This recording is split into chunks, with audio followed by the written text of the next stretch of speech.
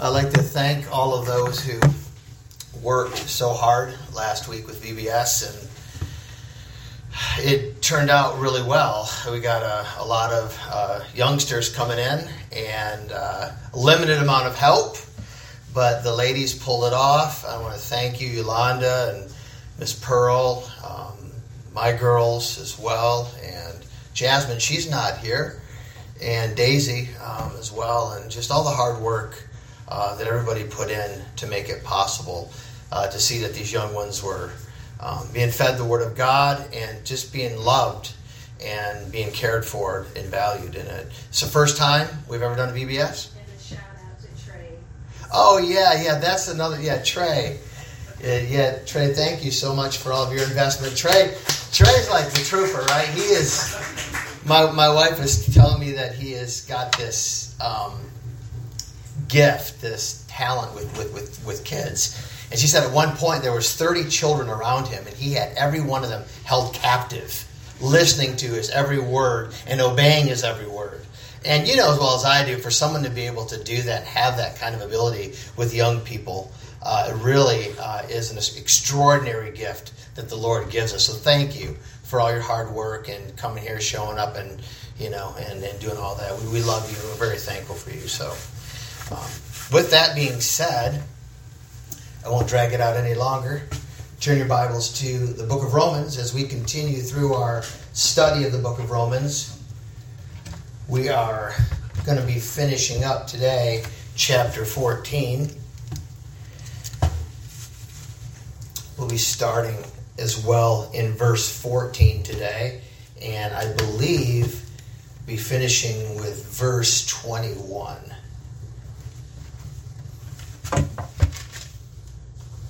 It's been a really nourishing time for me going through the book of Romans. I mean, obviously we've only scratched the surface. You know that. I mean, the infinite amount of knowledge and wisdom that flows from God's Word is just, we have just scratched the surface with this book. Really, it's just been just a touch and go with the book of Romans. But what we have heard, what we've studied, and what we've applied has sure been a blessing. Chapter 14, starting in verse 14, I'll be reading from the New King James Version this morning. Verse 14, I know and am convinced by the Lord Jesus that there is nothing unclean of itself. But to him who considers anything to be unclean, to him it is unclean. Yet if your brother is grieved because of your food, you are no longer walking in love. Do not destroy with your food the one for whom Christ died. Therefore do not let your good be spoken of as evil. For the kingdom of God is not eating and drinking, but righteousness and peace and joy in the Holy Spirit. For he who serves Christ in these things is acceptable to God and approved by men. Therefore let us pursue the things which make for peace, and the things by which one may edify another. Do not destroy the work of God for the sake of food. All things indeed are pure, but it is evil for the man who eats with offense. It is good neither to eat meat, nor drink wine, nor do anything by which your brother stumbles, or is offended, or is made weak. Do you have faith? Have it to yourself before God. Happy is he who does not condemn himself in what he approves. But he who doubts is condemned if he eats, because he does not eat from faith. For whatever is not from faith is sin. Let's pray. Lord, we're astonished this morning at your grace. And Lord, we are unworthy. And it is only the blood of the Lord, the blood of Christ, that makes us worthy to come into your presence this morning. Lord, we come to the throne of grace to exalt you. We come into the household of God to worship you, Lord. Lord, we just pray, Lord, to the Spirit of God that he would sanctify our worship today. He would sanctify the preaching. He would sanctify, Lord, the worship of the saints, Lord. That our worship wouldn't be false and fake and plastic, but we'd be genuine, Lord. We're here to truly worship God, to truly love Christ. to truly hear his word preached, and to be faithful and obedient to what he's called us to be as Christians. Lord, thank you for your bride. Thank you for the local church here today, Lord. Thank you for all of those who are here today in attendance. Thank you for all the hard work that goes into the preparation of making this happen on Sunday mornings. Thank you for the beautiful worship. Lord, just thank you for the reading of your word. And thank you for the preaching of your word. And thank you for the fellowship of the saints. Lord, we are so blessed and grateful. We have so much to be thankful for, Lord. Thank you for what you're doing here, Lord. In the blessed name of Christ, I pray. Amen. This morning, I'll be picking up where Brother Sean left off. And when dealing with this chapter, because of the nature of it, you cannot just speak on a few verses. You have to look at its entirety as a whole. All these verses from the beginning and to the end fit perfectly like a puzzle. I even preached on verse 1 a couple weeks ago, which bled into the first 6 verses. And then Sean basically reemphasized Paul's thoughts on Christian liberty by examining and exegeting and expositing these verses up to verse 13. So realistically, we are still running the same course of thought as we continue through these verses. So I don't want to sound redundant this morning, but I do want to focus on a few key points of what Paul's trying to communicate through these remaining verses. So what is basically, we have to ask ourselves the question, what is basically happening here as we have been working through this chapter? Well, for one thing, we come to the realization that it's not primarily about meat and wine and certain days. It's about the gospel. You've got to understand something. Ultimately, the pinnacle and apex of our faith is Christ. It's the gospel. The highest level of achievement of worship is Christ. And not only just belonging to Christ, being converted, but also the proclamation, the preaching of Christ to other people. And anything that interferes with that worship, because if that's the highest attainment of worship, if we're all up here singing and we're all up preaching, but we're not preaching Christ, it's all in vain. You see what I'm saying? So if there's anything that hinders that reality, it can be a major problem in the gospel, and it can literally cripple the church and cripple the message that we bring to the world. This is why it's so extremely important that we're dealing with these issues of meats and foods and all these things, because as you know, human nature, the sinful nature of humanity, gets so easily distracted into other things that really ultimately are not the gospel. And these are dangers in which we will talk about as we proceed through the chapter. These verses definitely point to the problem areas within the church, especially when dealing with maturity and immaturity. The weak and the strong believer. What is Paul's message, and what is he so adamantly trying to convey to his readers?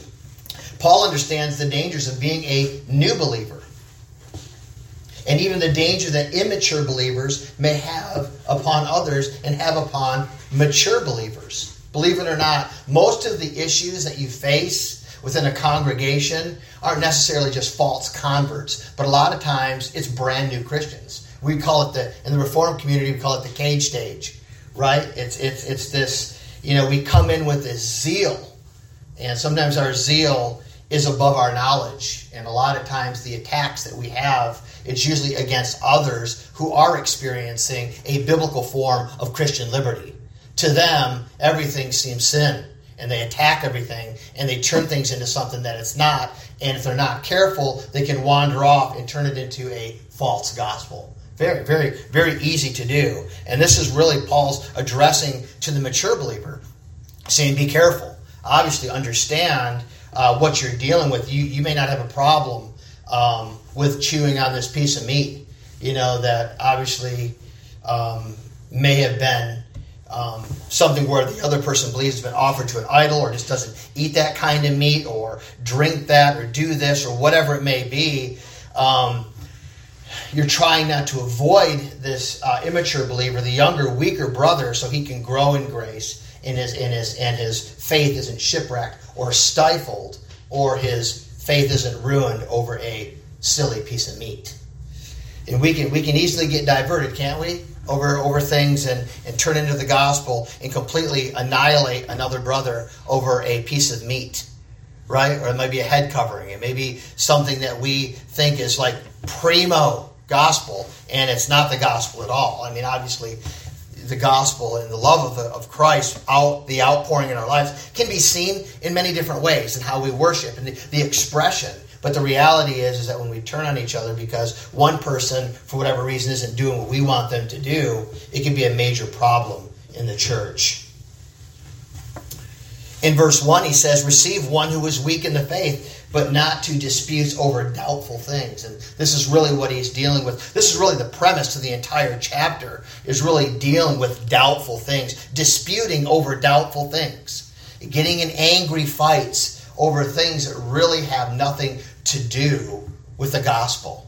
Obviously, we know that the gospel reaches every arena and every facet of life. We know that Christ is our sovereign ruler, and he infects everything. He's in control of everything. But the reality is there is a particular gospel, right? There is an actual gospel that isn't broad in the sense to where we just accept everything, we do everything, everything's tolerable. There is guidelines to the gospel that we preach. And Paul is very adamant about the way that we operate within the local assembly to one another when we're dealing with things like meats and all these other things. And Paul is also, we're going to get into this, is dealing with this because of where he's at as well. The culture in which he's preaching. He's in Rome. So he's dealing with a lot of these issues of new converts coming in. But you also got to understand something. You got to understand where these people are coming from. They're not just a bunch of blank robots coming into the faith. They're coming out of a world that's been stirred up in all kinds of ways. Could you imagine living in the times of Paul, the Apostle Paul, in Rome? I mean, we think our culture's bad, right? We think our culture's perverted. I mean, we think that our culture's bloody, which it is. But think about the days in Rome where a lot of these things were happening out in the open, out in the public.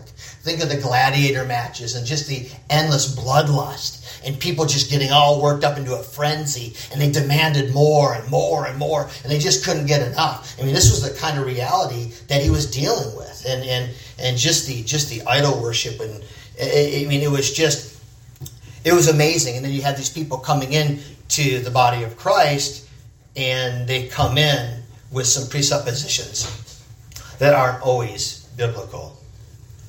But, you know, to the experienced, mature believer, Paul is writing chiefly because the mature brother is usually not disturbed by these things, not disturbed by meat or festivals or holidays. He is, what the Bible says, he's rooted and he's grounded in Christ.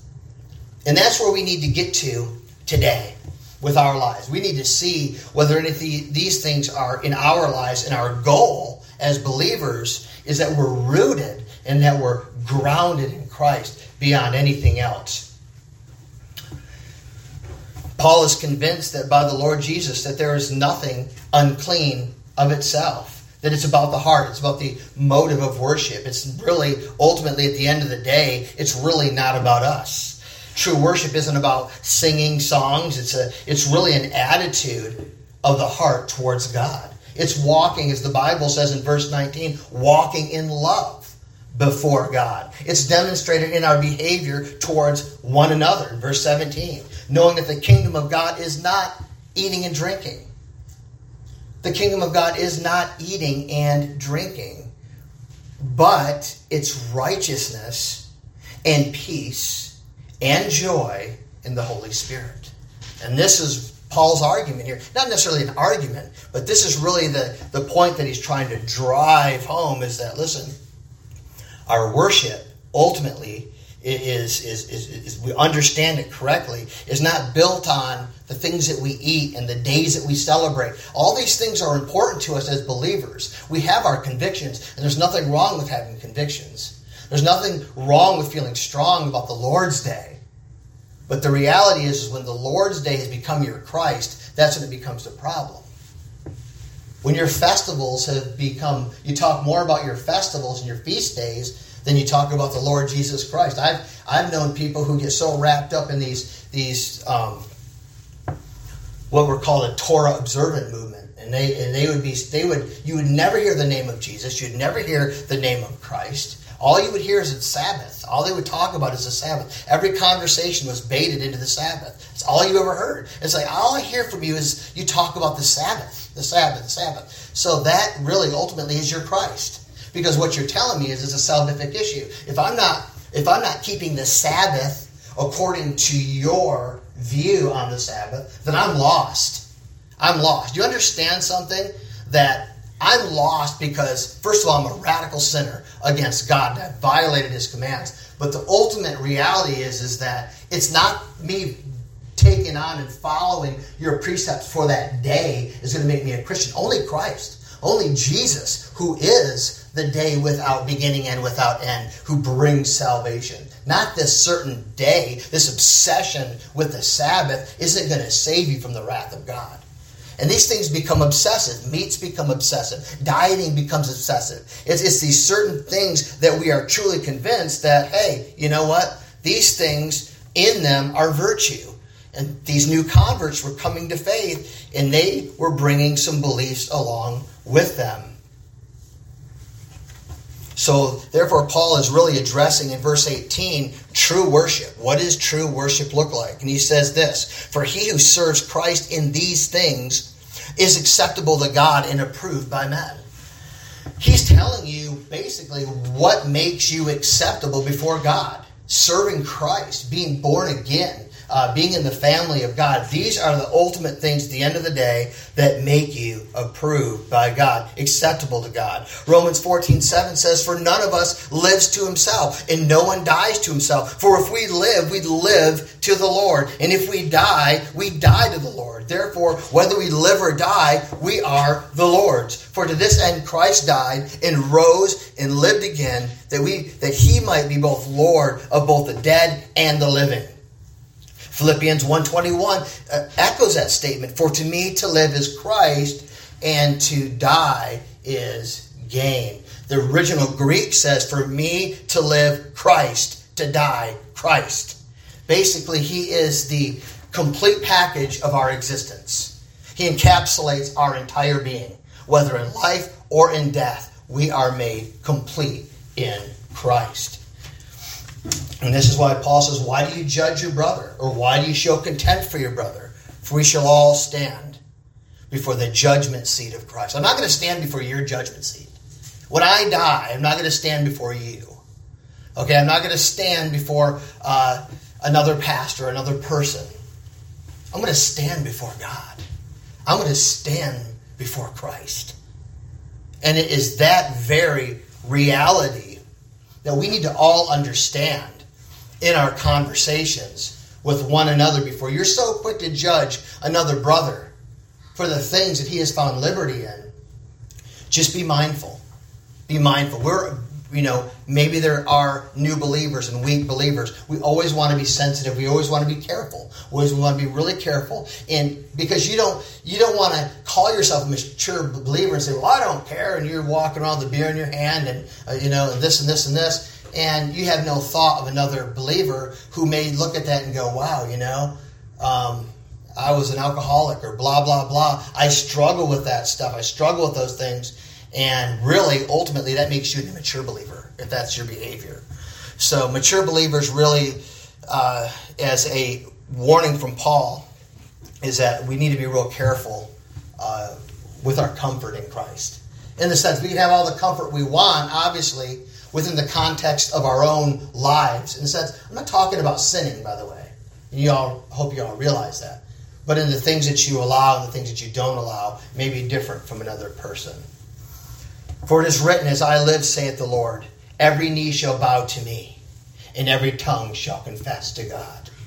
So that each of us shall give an account of himself to God. Therefore let us not judge one another anymore, but rather resolve this, not to put a stumbling block or cause to fall in our brother's way.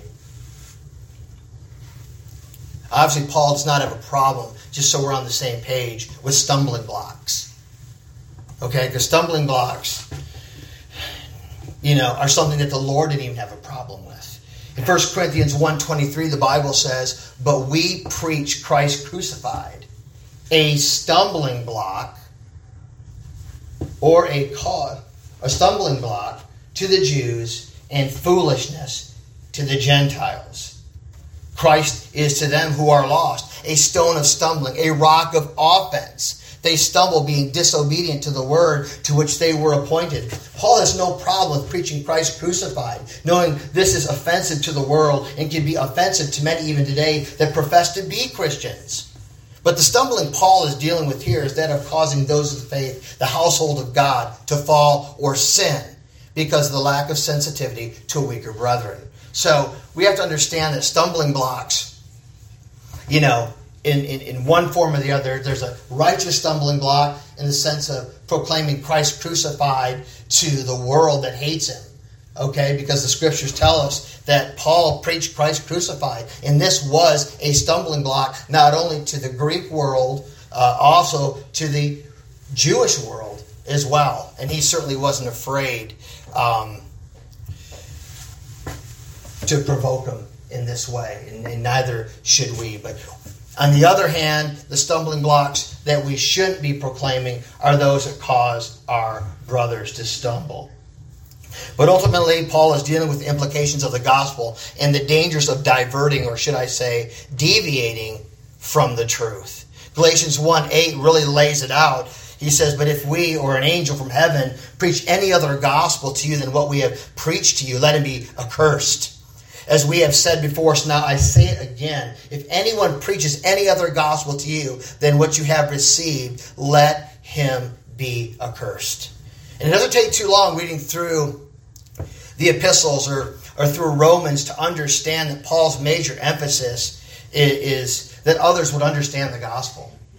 I mean, people understand the kingdom, that we are all one body in Jesus Christ, and that the gospel, if anything, is placed as a stumbling block in the sense to ruin or infect the gospel and no longer make it a gospel, is very extremely dangerous. To such an extent, it's dangerous for the one proclaiming the false gospel, and it's dangerous to the hearers who are the recipients of a false gospel. And this is the reason why I believe Paul is so adamant in dealing with how we deal with each other in these sensitive areas of worship. We are not given permission nor commanded in Scripture to change or add anything to the gospel. And this is Paul's point. It's not just about offending a weaker brother. It's really about destroying the work of God. Romans 14:20 says, "Do not destroy the work of God for the sake of food." Which brings us to our text. Romans 14, verse 14. Paul says, "I know and am convinced," or another word would be persuaded, by the Lord Jesus, "that there is nothing unclean of itself, but to him who considers anything to be unclean, to him it is unclean. Yet if your brother is grieved because of your food, you are no longer walking in love. Do not destroy with your food the one for whom Christ died." And then the verse 16 says, "Therefore do not let your good be spoken of as evil." Do not let your good be spoken of as evil. In this particular chapter, we are dealing with three types of people: the mature, the believer, and the immature and false. Well, I should say the mature believer and the immature believer and false teachers. Because you kind of see all of these kind of mixed with Paul's warnings as he deals not only with the mature and immature believer, but he also deals with this in the sense of false doctrine and false teachers as well. And these are demonstrated in four segments that we see within the context of these verses 14 through 23. We see the culture. We see the conscience. We see the conduct. And then ultimately consecration. It lines up where we're dealing with the culture, the conscience, our conduct, and our consecration. Let's deal with point one as we're dealing with our culture. And Paul obviously was mindful of the culture he was speaking to, both Greek and Jew, Gentile believers and Jewish believers alike, knowing where many have come from, their past and their life experiences. Paul himself knew this well. Paul understood the impact of culture on a person's life and on their world view. We have to really digest this as well, because we have to understand that our culture today, ultimately at the end of the day, is an outpouring of a depraved heart.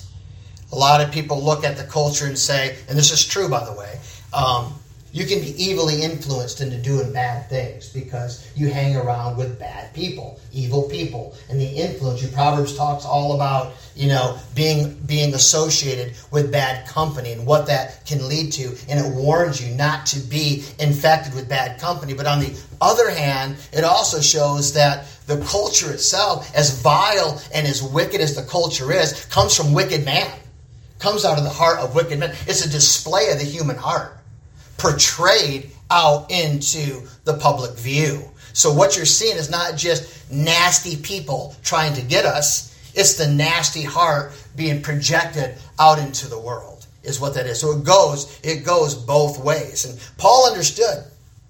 I mean, even Paul, wasn't so much, in one sense, falling short on the worldly side so much, but he was more of the Pharisaical side. He was the religious, spiritual person, which is really grievous to the Lord. Almost in a sense, if you read through the Bible, you really see most of the time when Christ really confronts somebody harshly, it's usually the religious folks, the spiritual elite, or the spiritual prideful people that think they had it all together and knew everything and looked down upon people and were extremely self-righteous. And these are usually the people that Christ really dealt with rather harshly.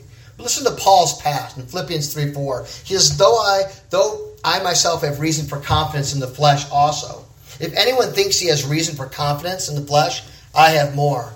I was circumcised on the 8th day of the people of Israel, of the tribe of Benjamin, a Hebrew of Hebrews, as to the law, a Pharisee, as to zeal, a persecutor of the church, as to righteousness under the law, blameless. In Galatians, Paul said, I profited in the Jews' religion above many of my equals in my own nation, being more zealous of the traditions of my fathers. But whatever gain I had, I counted as loss for the sake of Christ. Yea, doubtless, and I count all things but loss for the excellency and the knowledge of Christ Jesus my Lord, for whom I have suffered the loss of all things, and do count them but dung, that I may win Christ. And you think about that, all those titles and all of those things that he was involved in, and just the remarkable past that he had in the Jewish religion. He counted all of that, being the Pharisee of Pharisees, the Hebrew of Hebrews, he counted all of that as dung. And it's interesting how his philosophy changed, his world view changed, his culture changed. His turning point in Galatians 15, he says, but when it pleased God, who separated me from my mother's womb and called me by his grace to reveal his Son in me, that I might preach him among the heathen. Immediately I conferred not with flesh and blood. Another version reads it, I did not go to ask advice from any human being. 1 Timothy 1:12, he says, and I thank Christ Jesus our Lord, who hath enabled me, for that he counted me faithful, putting me into the ministry, who was before a blasphemer and a persecutor and injurious, but I obtained mercy because I did it ignorantly in unbelief. And the grace of our Lord was exceedingly abundant with faith and love, which is in Christ Jesus. And this is a faithful saying and worthy of all acceptance, that Christ Jesus came into the world to save sinners, of whom I am the chief. You can understand why Paul is so adamant about protecting the gospel. Why he's so adamant about confronting issues that could literally get people sidetracked into other realms, preaching another gospel and harming and abusing people's conscience. and ultimately sinning against God and preaching a gospel that doesn't save. Very dangerous. Paul understood what it meant to die. I mean, listen to him in 2 Corinthians chapter 2. It's an exact antithesis of his past prideful life of being all these great things before God and being so great he felt that he was entitled to murder the church. He says, I have been in prison more frequently, been flogged more severely, been exposed to death again and again. 5 times I received from the Jews the 40 lashes minus 1. 3 times I was beaten with rods. Once I was stoned.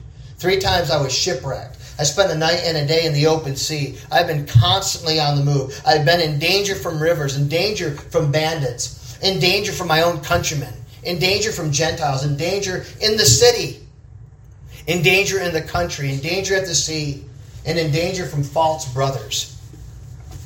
Have labored and toiled and have often gone without sleep. I have known hunger and thirst and have gone without food. I have been cold and naked. And besides everything else, I face daily the pressure of my concern for all the churches. I mean, what a complete dichotomy. What an antithesis of who Paul was. And then you read his bio later on, and you think of, that is a man whose heart has been changed by the gospel. That is definitely someone who has been confronted by a sovereign God and who has been transformed by the grace of Christ. No one can come out of a life of that much fame and that much power and that much respect, be broken away from that lifestyle into a lifestyle of utter rejection and dejection and pain and misery and adversity, going without food, starving, shipwrecked, all these things, beaten, stoned, flogged, prison, ends up getting, as history says, beheaded by Nero. I mean, just grapple with these things for a moment. You realize, listen, this guy was converted. This guy was converted, born again, because he bears those marks, the reality of those things. And then when he writes with that same passion and the same focus, as if a man with a drawn sword, ready to literally annihilate and take everything out at the root that comes in contact or tries to pervert or pollute the gospel of grace and the Christian's freedom. The late great apologist and theologian philosopher Francis Schaeffer once said, the Christian life must be comprised of 3 concentric circles. Each, he said, must be kept in its proper place. He said this, in the outer circle must be correct theology, true biblical orthodoxy, and the purity of the visible church. The second circle, he said, that one must have good intellectual training. And listen to this, a comprehension of his own generation. In other words, he must understand the culture that he's dealing with.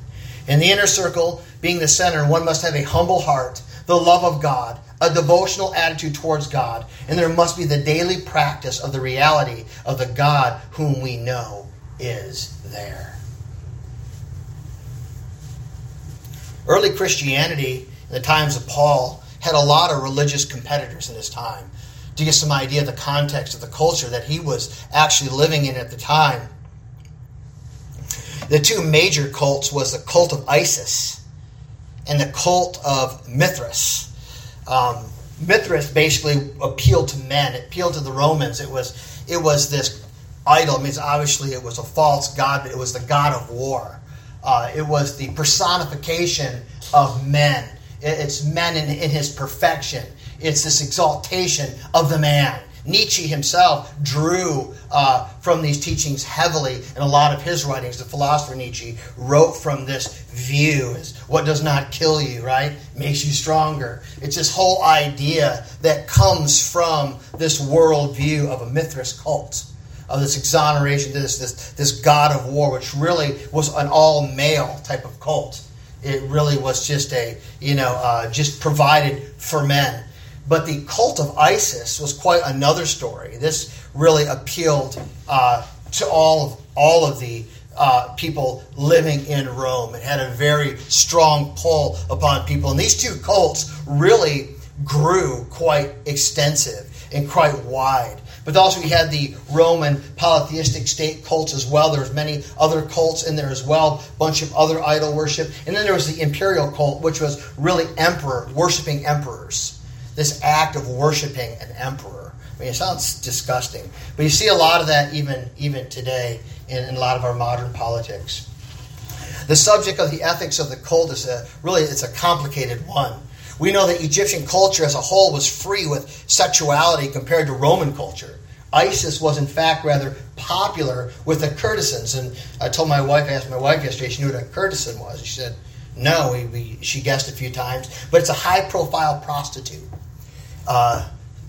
Those that basically, the prostitutes that dealt with very rich people and other such professions. And there are speculations that the cult of Isis may have promoted a kind of positive sexuality among it. Positive sexuality is more of like this whole idea that we find acceptance with all different views of sexuality. Kind of like what we see today with the LGBTQ and the homosexuals and all of that. It was kind of the same type of worldview of positive sexuality. It was even seen among the more conservative groups. Augustus and Tiberius took this as proof, and they basically labeled it a pornographic cult in their day. So could you imagine this really dominated Roman culture in the days of Paul, and really basically more or less the bottom line, it was a pornographic cult. You know, their whole you didn't think pornography was back then? I mean, obviously we see it today, like right there's everywhere you turn, but like back here there was, I mean, obviously different means, but it was the culture was extremely pornographic and extremely bloody, extremely violent, and extremely godless. The cult of Isis was, thanks to Ptolemy, was Hellenized to agree that the Roman mind could understand it, and yet still foreign enough to be exotic and alien to keep it attractive. In other words, they simplified it. They simplified it and made it easy for everyone to join. And it really grew and grew and grew. First century Rome was known to be filled with all kinds of decadence and immorality. From the brutal practices of the arena, the gladiatorial combats found their origin in the rites and sacrifice of these gods, of these cults. A lot of these killings were seen as a way to somehow satisfy these gods, and obviously, you know, sexual immorality of all kinds was everywhere. But many of the Romans and the Greeks confused Judaism with the cults of Dionysus and Isis, which they accused of being immoral. Other Greeks and Romans detested circumcision as a form of mutilation, ridiculed the Sabbath as an excuse for laziness, and mocked Jewish food laws as utter foolishness. The only reason I tell you all these things is so you can have a kind of an idea what Paul is dealing with when he's bringing these issues up. Because these are the issues that were at hand in his day. These are the kinds of things that the Romans and the Greeks were participating in. These were the cults that dominated his region at the time. And at that time, when Paul was ministering in Rome, there was about 1 million people in Rome. And you got to remember, a majority of those were in slavery under the more wealthy people. Most of them were. I think it was like 75% were in slavery. So you can almost imagine just the type of crowd that he was dealing with, and how Paul had to minister to these people, and how he was dealing with these issues when people were coming to faith. You're coming into the kingdom. You're coming into faith. How do you deal with these issues of food? You know, because you look at it this way, but in reality it's this way. Changing their perspective, showing them. But as they come in, just you guys, you mature brothers and sisters in Christ, just remember these guys are coming from that world into our world. And just remember, you want to make sure that you're using utmost sensitivity to make sure that you're not causing them to stumble, and please don't make it a gospel issue. Because this is where the problem will occur. Because once they're converted, once they know they're born again, Once they come into the family of God, they're bringing their whole worldview with them. They're going to look at you when you're eating that meat like you're totally sinning against God because of where they've come from. They're going to look at you in certain ways, not because they were all doing these things towards God in the beginning. It's because a lot of these cults had ceremonies very similar to Judaism. A lot of this stuff was very compatible. As a matter of fact, it became so closely compatible that they could almost join them together.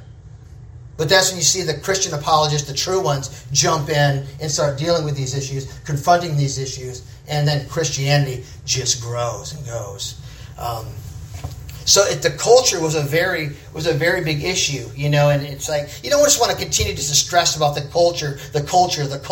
But you do have to understand when Paul's writing what he's dealing with the church in Rome. You have to understand what issues came along with that kind of past, and as well as with us as well as the church. People come in the door, they don't want to be cornered and interrogated with our Reformed theology. They come in the door, we have to be sensitive. We don't know, first of all, we don't know where they're coming from. We don't know what they've been in. We don't know if they've been abused. We have no idea if they just had a bad situation with their church. We don't know if they were spiritually abused. They came out of a situation that was extremely ugly and polluted and toxic. And they just come out of a situation where they were, a lot of these things were imposed upon them that were not of God, were not in the Bible. And you've got these cultish type churches that are trying to impose things upon people that aren't in the Scripture. And people get hurt. People get abused. And it takes a long time to unravel and be healed from that stuff. And we, as a church, don't want to function that way. Paul's warning us. The Spirit of God, through these verses, is warning us not to behave like this. Not to do these things. It goes beyond just a piece of meat and trying to watch out so this guy doesn't get offended. It goes beyond that. These are gospel implications. It has an effect on the entire body of Christ. It has an entire on a soul, an effect on a person. People coming in, we have to be ready to minister to them, not jump on them like a rooster on a June bug. We gotta be sensitive to people, and we've got to be able to know how to function in this way. It's extremely important. Jesus said in Matthew 15:11, he says, "It's not what goes into the mouth that defiles a man, but what comes out of the mouth that defiles a man." Out of the abundance of the heart, right? The mouth speaks. Is your heart a sewer? Or is it the abode of God? Because basically what he's saying here, what comes out of you, it's not everything out there that's after you, all the evil in the world. Go hide from everybody, be a rabbit hole Christian. No, it's what's coming out of you that's dangerous. It's what's coming out of you that's dangerous. And this is what Jesus is saying. The defiling is the heart. In Acts 10:13 it says, the Lord had told Peter, then a voice told him, "Get up, Peter, kill and eat." And he said, "Surely not, Lord." Peter replied, "I have not eaten anything impure or unclean." The voice spoke to him a second time, "Do not call anything impure that God has made clean." There's nothing inherently evil about a day or food, brothers and sisters, just so you know. There's nothing inherently evil about a day, right? Or food. Is your piece of meat sinful? No, the object is the heart. It's the motive of the heart. It's our worship to God. Romans 14:5 says, "One person esteems one day above another. Another esteems every day alike. Let each be fully convinced, fully persuaded in his own mind. He who eats to the Lord. For he who gives thanks, gives God thanks. And he who does not eat to the Lord, he does not eat and gives God thanks." Do you see the freedom there? Do you see what Paul's dealing with here? Do you see the relief there, the rest that we have in Christ? We are complete and rooted and grounded in Christ as a believer. Meat and holidays and holy days, and these things don't dictate who we are. Paul says in Romans 14:14, "I know and am convinced or persuaded by the Lord Jesus that there is nothing unclean in itself." This is Paul talking. He lays it all out. He's completely convinced. He's completely convinced that nothing is unclean of itself. He's not worried about it. He's truly convinced that his stand in Christ is sure. Point two. I'll move through these quicker, guys. The conscience. The conscience. Conscience actually means conscience, actually means with knowledge. That God is built within each of us. We're made in the image of God. That we have the knowledge of right and wrong. You know it's wrong to lie, right? You know it's wrong to steal. You know it's wrong to look with lust. You know these things are wrong. Why? Because God has given each of us a conscience. In Romans 2:14 it says, "For when Gentiles who do not have the law by nature do the things in the law, these, although not having the law, are a law to themselves, who show the work of the law written in their hearts, their conscience also bearing witness, and between themselves their thoughts accusing or else excusing them." And this is interesting here because it's talking about an accused conscience or an excused conscience. You know, as far as a heart that has been made right with God is an excused conscience. A heart that's still not right with God is an accused conscience. So the reality is, are you still under the accusation of Almighty God, a holy God that's holding you accountable to all of your law breaking, to all of your sinfulness? You've sinned against God. Today in this assembly, you sit here and you're unconverted. And you know by your own conscience that you have sinned against God. You've sinned against a holy God. And you deserve His wrath. But yet you sit there unmoved, cold as ice, could care less. As the Bible says in Romans, that there is no fear of God in their eyes. You're not scared. You don't care. But the reality is, this is truth. This is truth. If you are not in Christ, if you haven't landed on Christ, if He isn't your total and complete salvation, then you are fully under an accusative conscience, under the accusation and under the wrath of God. And I would appeal to you today, whether you feel it or not, to turn to Christ, flee to Christ, trust in Christ.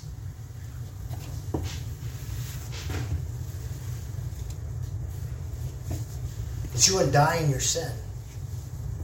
Because, you know, the Lord has a million ways of taking out people. He does. Most of the time, people that get taken out don't ever expect it, don't ever get they don't get a bedside experience. A lot of times when you're taken out unexpectedly. And my goal as a pastor of this church and a preacher and a brother and a friend, whatever you want to call me, to you today is to make sure that I am not guilty of not preaching the true Word of God to your souls today. And if you're not converted, you're not saved, you've not come to Christ, I would appeal to you, beg you, by the mercies of God, to come to Christ, to turn to Him, to repent of your sin. Believe upon the name of the Lord, the Bible says, and you shall be saved.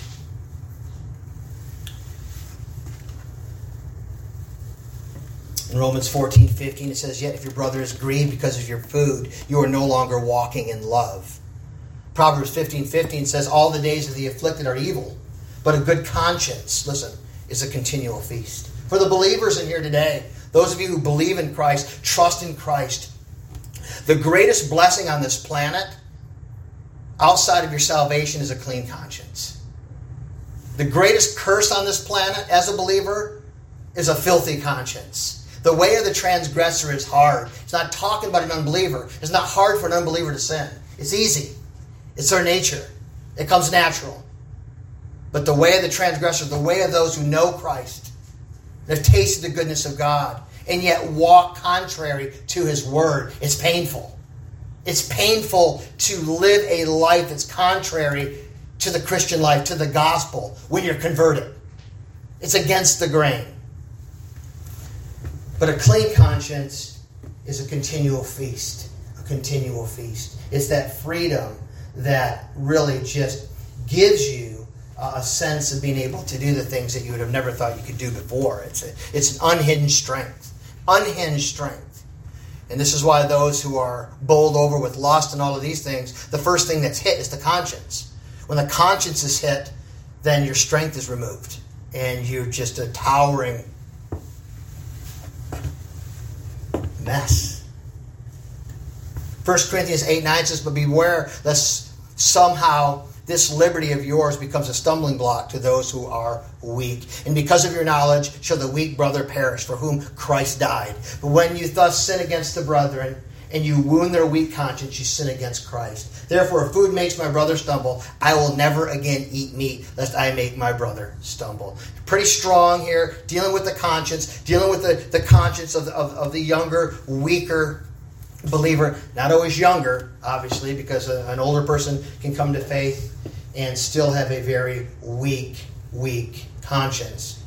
And we need to be very sensitive to the way we behave. Which brings us to our third point, is conduct. Our conscience usually the state of our conscience, the condition of our conscience usually will determine our conduct as well. Look at what happened to Adam and Eve when they sinned. What did they do? What's the first thing that they did? Then what did they do? They began to what? Sow.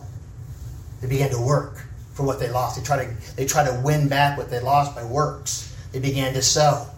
They began to work. They tried to somehow regain the relationship with God, reconcile it through good works. And it's the conscience. Once the conscience is affected in such a way, the conscience, a guilty conscience, a lot of times will compensate for their professed faith in Christ. They'll compensate in good works. They'll be just infatuated with doing. They'll be just so caught up in so much just working. And really, a lot of times, the work's not coming from a conscience that's been cleansed by the blood of Christ. It's not coming from a sense of love, as Brother Trey had responded to me in his text. The actions and the motives and the actions aren't coming from a place of love. They're coming from a place of guilt. It's become penance. Everything you do is just really because you're guilty. And then you're angry when you do it. So it's kind of a catch-22. It's like, I just feel like I've got to do something for Christ, but you're doing it because you're being religious about it, and you got a guilty conscience, maybe a defiled conscience, and instead of repenting, you're trying to just do a bunch of stuff. And it becomes nothing more than penance. Which really does nothing. Look what the Lord says in Isaiah 1:13 and 14. He said, first of all, Paul's whole idea here is this. It's not about the meat. It's not about the days. It's not about festivals. It's not about your fasting. It's not about your ministry. It's not about your head coverings or long dresses. It's about the heart. And this is when he brings Isaiah in. He says, Isaiah 1 says, do not go on bringing your worthless offerings. Incense is an abomination to me. Your new moons and your Sabbath, this proclamation of an assembly, I cannot endure wrongdoing and the festive assembly. I hate your new moon festivals. I hate your appointed feast. Well, didn't God invent these? Weren't these feasts God's idea? Yes, all these things were inventions of God. All these things are God's idea, but it's what they turn them into. They have become a burden to me. I am tired of bearing them. And this is the same thing today. We can find ourselves doing so many things and so busy, but yet it's all done from a guilty conscience. All done from a guilty conscience. Not from a thankful conscience. Not from a continual feast in mind. Paul says in Colossians 2:8, beware lest any man spoil you through philosophy and vain deceit. Doubtful things, as verse 1 said. After the traditions of men, after the rudiments of the world, and not after Christ. Colossians 2:16 says, let no man therefore judge you in meat, or in drink, or in respect of a holiday, or the new moon, or the Sabbath days, which are a shadow of the things to come, but the body is of Christ. For in him dwelleth all the fullness of the Godhead bodily. And ye are complete in him. You don't have to run around like a chicken with its head cut off. Because your satisfaction is this reality that you, brothers and sisters, are complete in Christ. It's not your meat. It's not your holiday. It's not your Sabbath. It's not how you dress. You are complete in Christ. You want to know why you're complete in Christ? Because the Bible says that once you put your faith in Christ, everything that Christ has is given to you. It's transferred to your account. So whatever Christ did, which was perfection, he obeyed the law perfectly. Whatever the law demanded, Christ satisfied. Christ kept. What about the tassels? Christ kept that law too. So by faith, the Bible says we put on what? Christ. Whatever Christ had, we have by faith. It may not be physically seen, but the reality is that we are made complete before God through Christ. That is the beauty and the reality of the Christian life, that we have been made complete in Christ. Let no one cheat you of your reward, taking delight in false humility. This whole idea of people bawling over a piece of meat, or this or that, don't be fooled by that. Because a lot of cults, they like to cry, right? They like to get you trapped, and they like to bawl a lot about certain things and chase you around. But Paul said, let no one deceive you. Let no one judge you. Let no one cheat you. These are all dealing with the same issues. I know it's broad, but the situation is worthy to put together, because you have immature believers, you have mature believers, but you do have those who take these and they run with these. They form cults, they form false religions, they do all kinds of things. They cheat you and they deceive you and they rob you of the precious beauty of the gospel. And this is why we have to be extra sensitive to all these realities as the body of Christ. Verse 20 says, therefore, if you died with Christ from the basic principles of the world, why, as though living in the world, do you subject yourselves to regulations? Do not touch, do not taste, do not handle, which all concern the things which perish, with the using according to the commandments and doctrines of who? Of men. Verse 23 of Colossians, here's 2:23, it says, these things indeed, listen now, have an appearance of wisdom. They have an appearance. They're not wisdom. It's not wisdom. It has an appearance of wisdom with self-imposed religion, false humility, and neglect of the body, but are of no value against the indulgence of the flesh. Paul said in Galatians 12, as many of you as desire to make a good show in the flesh. You want to make a good show in the flesh because you want people to conform to your image and not the image of Christ. For he says, for not even those who are circumcised keep the law, but they desire to have you circumcised, that they may boast in your flesh. But God forbid that I should boast except in the cross of our Lord Jesus Christ, by whom the world has been crucified to me, and me to the world. For in Christ Jesus neither circumcision nor uncircumcision avails anything, but a new creation. And that principle can be applied to anything. The only thing that matters is that you're a new creation. That's the only thing that ultimately matters before God, is that you are born again. Everything else will take care of itself. Paul says in verse 17, from now on, let no one trouble me, for I bear in my body the marks of the Lord Jesus Christ. You want me to carry something as proof of my love for God? Well, I bear in my body the marks of the Lord Jesus Christ. There's my profession.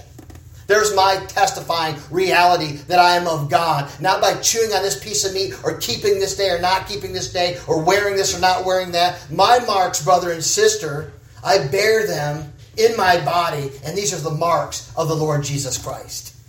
These are the testifying realities that I'm truly alive to the Lord Christ. And last point, which I'll finish quickly, is our consecration, our dedication. And we can't just leave it there. Because then you're thinking, okay, all the thing that matters, is there any sanctifying reality to our lifestyle? Absolutely.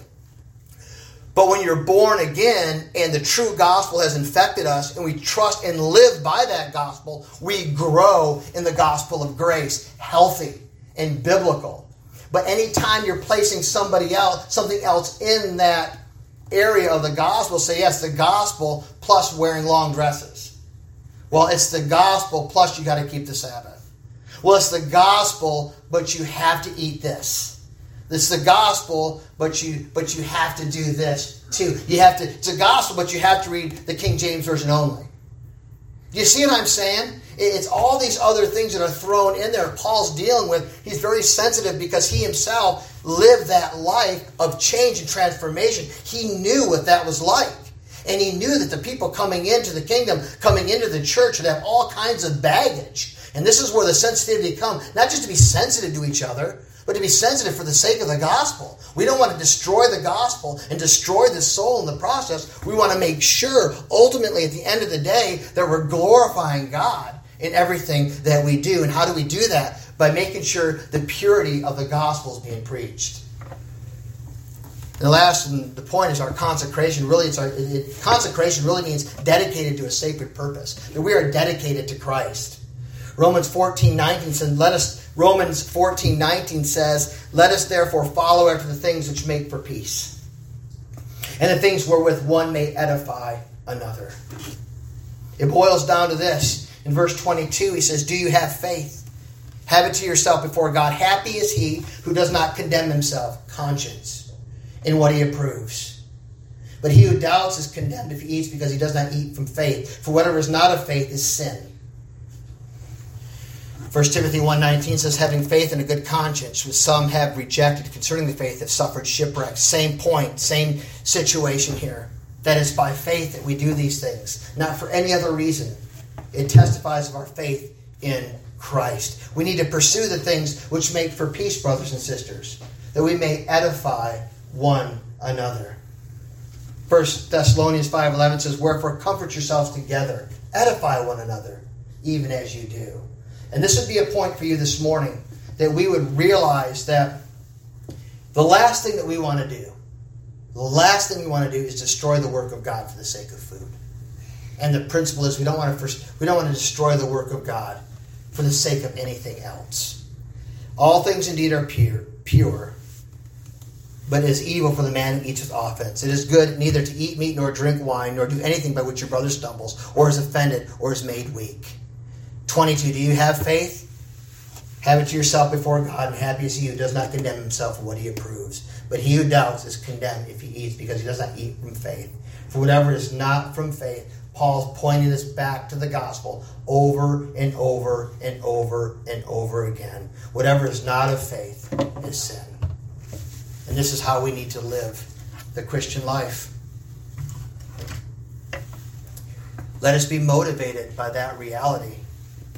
That our motivation, doesn't come for any other reason than to glorify God and to honor and to be at peace and to edify each other as we continue to live our lives for the Lord in the Christian life. Let's not get entangled and try to find our identity in ministries and all these things, because all it becomes is just a source of distraction and a source of anger and a source of penance. Let the overflow of our lives be from what Christ has accomplished for us upon the cross and who we are as believers and how we can bless one another. Let's pray. Father, thank you for our time together this morning. Lord, we ask you, God, today that you would